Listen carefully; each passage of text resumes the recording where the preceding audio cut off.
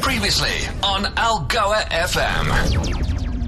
Netcare's share price has firmed close to 6% after reporting headline earnings up by double digits.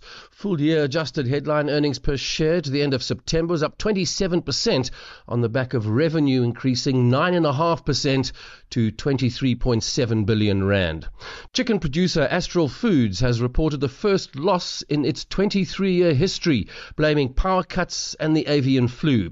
Astral swung to a net loss of 512 million rand in the first 12 months through September, compared with a profit of 1 billion rand a year earlier. Barloworld has posted a 14.3% increase in full-year revenue for the period ended September, despite South Africa's poor macroeconomic conditions and geopolitical tensions globally.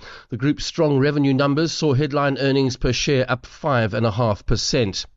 And another big win for Shoprite Checkers over Pick n Pay, this time in the Western Cape High Court, as Pick n Pay has been ordered to pull its crafted collection range off the shelves for being a copy of the Checkers Forage and Feast range of products. Checkers has been hammering Pick n Pay on all fronts, including market share and success in the delivery wars with its 60/60 service.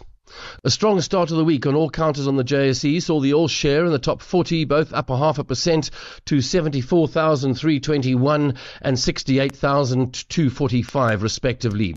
Gains by tech heavyweight Microsoft fueled a rally on Wall Street, the Dow up 0.5%, the S&P 500 up 0.2%, and the Nasdaq up 1.2%.